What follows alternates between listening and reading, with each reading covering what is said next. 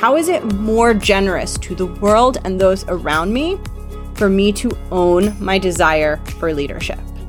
That is how you become that badass version of you, by being like, that's gonna be hard and I'm gonna do it.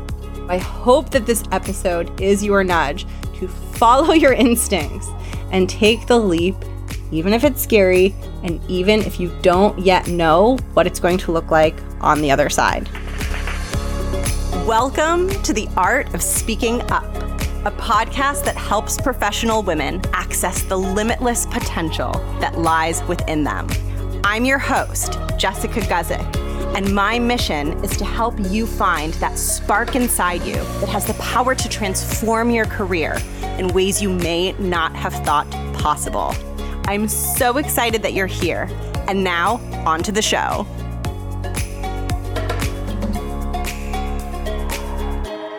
Welcome to the podcast. Thank you so much for tuning in. I am Jess. I'm the host of this show, and I am also a coach for women. I help women in the corporate world build confidence and find their voice and rise up and become powerful leaders. And today's episode is so perfect for that because it's all about upward mobility. It's all about advancing upwards in your career. And I want to talk about some of the fears that I think often prevent people from acknowledging that they want to move upwards and move upwards into those leadership positions, and also prevents them from pursuing those leadership positions. I see so much in my one-on-one work of what women are really experiencing as they're grappling with decisions around how much effort they want to put into advancing within their organization, or, making a job change and trying to position themselves in that job change for a more senior title. And I thought it would be so helpful for me to talk about some of those fears and share my perspectives with you as a coach on those fears, because what I really wouldn't want happening for you is that you cheat yourself of something you desire based on thinking that you have about yourself, negative thinking that you have about yourself that isn't actually true. And I see this so often with the women I support and the women in this community, that they underestimate themselves. But they're not thinking like, oh, I'm underestimating myself. They're thinking, no. The other people are underestimating themselves. I'm estimating myself accurately, and I don't know if I have what it takes. I lack what it takes. And I feel like part of my work is to help undo that self-imposed brainwashing and help you see yourself more accurately. And this episode is really about that, because when you underestimate yourself, one of the things that can happen as a result of that is you also underestimate what roles you have the potential to grow into. You underestimate how resourceful and adaptable you are, and you underachieve. You don't aim as high as you could aim, not because you lack what it takes to get there, because you think you lack what it takes to get there. And there is a big difference between not having what it takes and thinking that you don't have what it takes. And it is so important for me to try to help you see those differences, so that over time, those thoughts that you have that tell you that you don't have what it takes begin to disintegrate and weaken and crack.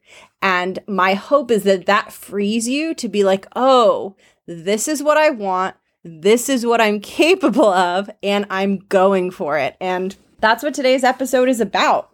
When I was in corporate, and I'm still this way in my career, building my business, like this is just my personality, I wanted growth. I wanted to keep moving up. And I thought to myself, well, if I have to show up every day for this job for the same, Monday through Friday as everyone else, I might as well go for the big, fun, cool, exciting positions, right? Like, if I'm going to show up here anyway, why not grow? Why not move upward? But I know that it's not quite so simple, because I know both from personal experience when I was in corporate and went through my own journey of imposter syndrome, and just from the work that I do with my clients, I know that the idea of going for leadership roles, putting yourself on the path to promotion, pursuing that upward mobility and growth, it can be really, really loaded. So here's what I'm going to do in today's episode.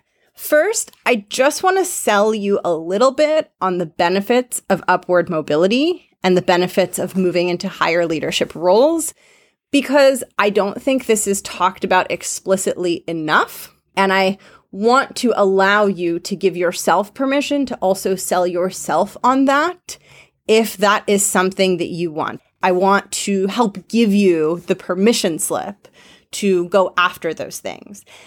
And then I'm going to talk about what I see sometimes getting in the way of women owning that desire and really going for it. And I'm going to share a perspective with you that I think will help you if you struggle to believe that upward mobility is possible for you and that you can be upwardly mobile and you can become a leader and you can succeed and you can have a very successful, fulfilling career doing that. I am so excited. And I'm just getting really pumped about this because I have a lot of episodes like in my creative queue that I'm planning to record all around this topic. I'm going to do one. It's either going to be a single episode or a deep dive series. It's just going to be on the financial component of upward mobility and the process of building wealth as you pursue leadership positions in corporate, because I don't think that is talked about enough. So I'm just going to be skimming over some of that stuff in today's episode, but just know there's more coming. There's more of the good stuff coming. Okay. So let's first just cover the basics of why you would want to move upwards. And I'll walk you through my thoughts on why. And this is from personal experience. When I left my corporate career, I was at director level, and the company that I was at just went like from director straight to VP. Like there wasn't a senior director level. And so the director position where I was at was considered pretty tenured. And I was actually like quite young to have that title. And so I feel like I did go on this journey from like starting very much at kind of like the associate individual contributor level, moving through those titles, manager, senior manager, and then up to director, and really experiencing the change. And so I'm speaking mostly from my own experience and what it was like for me. And remember that I only quote unquote got to director level. So a lot of these benefits that I'm about to tell you about continue as you go beyond that. And I really believe that it's important for us as women to open ourselves up to receive all of the goodness, right? To receive all of these things. And so I want to help you open your mind to what you receive professionally when you are in these higher positions. So let's talk about it, right? The first thing that changes as you move into leadership roles is you make more money. Not just a little bit more money, a lot more money. I'm going to do an entire series on this because I feel like this is a really important topic that is not discussed openly. And I feel like the lack of discussing it openly is keeping money out of the hands of women. And I do not like that. So I want to start that conversation. But the pay bands that you receive when you're an individual contributor, even middle management, like the pay band that you're in before you get into those more executive levels is many orders of magnitude smaller than what you get when you get into leadership levels. I will never forget the first time I got a significant raise. I thought there was a typo when I was told by my boss what the raise was because there were too many digits in it. I was like, this number is wrong. Like, this can't be the number. And it was not a typo. I just didn't understand in my brain what was available to me because I was used to like this salary and this is how much I make and I get like a bonus here and there. But it wasn't really in my mental vocabulary that I could generate significant amount of money in my career. So when I got that first raise, it really opened my mind to just how big the difference is in earning when you go from individual contributor / middle management up into more leadership and executive positions. Now, like I said, I'm going to do a whole series, a whole deep dive on this. So there'll be more where that came from. But that is number one, more money. Number two, more interesting work. I strongly preferred the work that I got to do as I moved up. And every time I moved up a level, I enjoyed the work even more. I found there was less and less tasky work, repetitive work, painful work, the kind of work where you're not doing creative problem solving and deeper analytical thinking. And I found that with every level that I advanced, the thinking got deeper. There was more room to be creative. There was more room to think broadly about how to add value. And in fact, that was encouraged, and that was a big driver of success in those higher level roles. And for me, my brain loves doing that bigger picture thinking. And I tend to get really frustrated if I'm doing things that are repetitive, and my brain gets bored really quickly. It likes a lot of stimulation. It likes complicated problems. It likes to be thinking really deeply. It likes deep introspection. And so I found that as I was in these higher roles, that's what was required of me. It was much less about go get all these things done. And it was much more about, please think deeply about this and tell us what you think. And part of the reason this is able to happen, obviously, is because as you move up into those roles, you have a team doing a lot of the executing for you. So your brain space is no longer being consumed by how do I execute this? And you have all this space to think about, how do I get the most out of my team? What is my team's mission? And how do I guide them in a way that really serves the organization? And I found that to be so fun and so interesting and so much more stimulating than cranking out some of the, repetitious stuff that I had been doing. So that is one part. The third benefit that I think a lot of women don't think about is having a bigger impact. And I don't just mean having a bigger impact in terms of you're doing bigger projects and you have, a bigger scope, which is true, and that's part of it.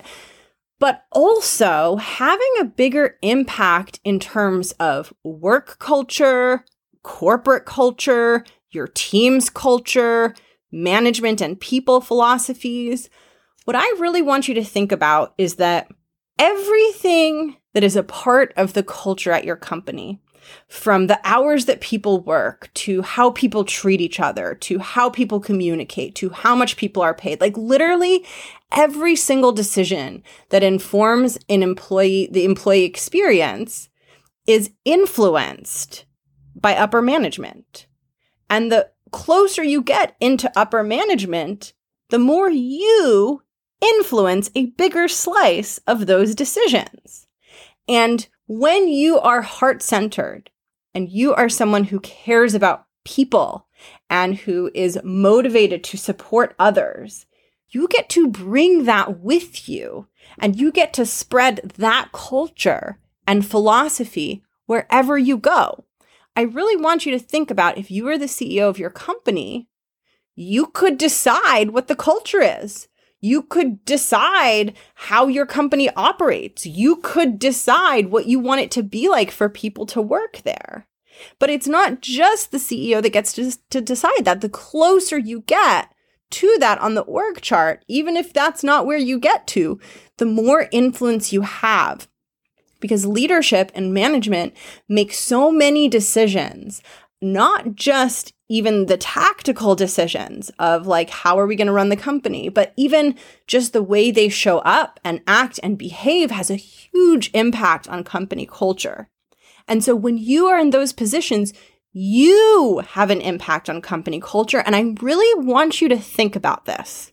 Okay, here's how I think about this. And here's sometimes what I share with my clients is, I remember my first few jobs or my first few bosses that I had. And I remember being on some projects and doing certain things that just felt so hard, so unpleasant, so difficult, working crazy hours, just all of these things that made it feel so hard and so painful. And what I realized is when I am in a leadership position, I'm going to get to make sure that someone else doesn't have that negative experience that I had. And the same is true for you. When you have influence and when you have authority, the people that enter into your organization, your company, your team, whatever it is, they're going to have whatever experience you create for them as the leader. And as the leader, you get to decide that. And to me, that is so important within the corporate world. And it's one of a few reasons why I feel very strongly about supporting soulful, sensitive, smart women in becoming leaders, because I believe that when more women who are thoughtful and kind and big-hearted and introspective, as more of those women take up leadership positions, cultures will continue to change for the better. And people that are entering the workforce, or maybe that have been in the workforce for a while, will have better and better experiences. And I think so often, sometimes I think as women, it can be really hard for us to just want things because we want them. It can be hard for us to be self-interested and say, like, I want this just because I want it, because it makes me happy, because it brings me joy and pleasure. And I see this often with women in ambition. It can feel like very selfish, or like you're taking up so much space to say, I want a super high level executive role. And while I think that we should be more selfish and we should take up more space, I also think that in addition to that, there is a huge selfless motive in moving up. And that is that your attitude and philosophy and who you are is going to have an influence on many other humans. And I think that this is extremely important, because if you have the potential to be a really effective leader and you don't step into that because of doubt or fear or hesitation or whatever it is that is standing in the way, it is not just you that misses out. It is other people that miss out. The people that would have stepped into your team or your organization or your company or your culture, and who would have experienced your leadership and all of the positive things that come with it. And not everyone wants to be a leader. Not everyone has that ambition. And so my view is that if you do, I think in some ways you're not cheating, like you get to do what you want in your life, but like other people are missing out because you're not stepping into it. I want you to think about, like, I'll use myself as an example. I spent my whole career searching for a female role model that actually inspired me, and I struggled so much in finding that. I want you to think about, there's going to be someone out in the workforce 10, 20 years from now, just like me, searching for a female role model. And you might be the person that she finds and says, finally, someone who's doing it in a way that resonates with me. And you might be the reason she says, you know what, I am going to go for it. I am going to try to build this bigger career because I see her doing it and I like the way that she's doing it. So when you think of becoming a leader, rising up, becoming an executive, don't forget about the actual leadership part, which is where you get to change and impact people's lives and especially their careers and their professional experiences for the better. It is a win-win. You win and other people win. And I think that that is so important, because if you are very heart-centered, if you care about people, if you're very giving, if you're very generous, I really want you to think about how it is more generous and more giving for you to be in higher positions and be taking up more space in your career. And I really, really encourage you to force your brain to answer this question. How is it more generous to the world and those around me for me to own my desire for leadership? So that is, for me, those three things I shared: more money, more interesting projects, more influence. Those for me are the key reasons why upward mobility was so interesting to me, because all of those things were highly appealing to me. And so I wanted to share those with you to just help you see it, help you own the desire if you have that desire within you. And now what I want to do is talk about what I see in terms of women hesitating to own their desire for upward mobility, own their desire for promotion, own their desire to become a leader or an executive. And I want to share a perspective with you that I think will help you question any hesitations that you have. So what I see most often is the fear of whether or not a person can handle what is required in a more senior position. And this makes sense. Anytime you move up, you are moving into something you have never done before. So it is very unlikely that your brain is going to be like, yeah, I feel ready. Let's go. Let's do it. Like, that is not how human brains work when it comes to things that are new and expanded and things that feel higher risk. So just so you know, like, it's highly unusual if someone's like, I want you to step into this new thing that you've never done before, and it's bigger and more people are watching and we don't know what's going to happen. Like, it is very unusual for a human brain to be like, let's do it. At least the brains of the people that are attracted to my work. There might be people out there whose brains are like, yeah, I love unknown, scary things where people are watching and I might fail. Like, there could be people out there, they for sure will not be attracted to my work and to my podcast, right? So if you're here, you probably are someone who likes a certain degree of predictability, who struggles a bit with uncertainty and the unknown, and who wants to stretch yourself, but who finds it scary. And so I just want to normalize for you the experience of something new feeling really unknown and scary and heavy. And I also want to normalize for you this fear that I see around the amount of space that you have to take up. As you move up, yes, everything is bigger. The work is bigger. The projects are bigger. The meeting rooms are bigger. Everything gets bigger. And so, of course, if you know that you question yourself in your current role and you question your competence and you don't feel confident in the meeting room, of course, then when you think of moving up into something higher, your mind is going to freak out and be like, hell to the no. Like, this is crazy enough as it is. You want to make this bigger? Like, what are you thinking, right? But what I would want to offer to you is that learning to stretch into uncomfortable things, learning to feel solid in your ability to navigate the unknown, learning to not psych yourself out of speaking up in a room that's bigger and more intimidating than any room you've ever been in, those are skills that you can build over time. And so for every obstacle that your brain might offer you around the idea of moving into an elevated role, for every obstacle that your brain offers, whether it's the size of the projects or the size of the meetings or how many people are watching or the potential for failure, like whatever obstacle you can think of, there is a corresponding capability that you can build that will help you navigate that obstacle. And most of those capabilities fall under the bucket of mindset. Your ability to believe in yourself and your ability not to slow yourself down or get overwhelmed or doubt yourself or question yourself when you step into something that feels difficult. And what I want to offer you, this was my experience in corporate, and I have seen this time and time again with my clients who step into bigger opportunities.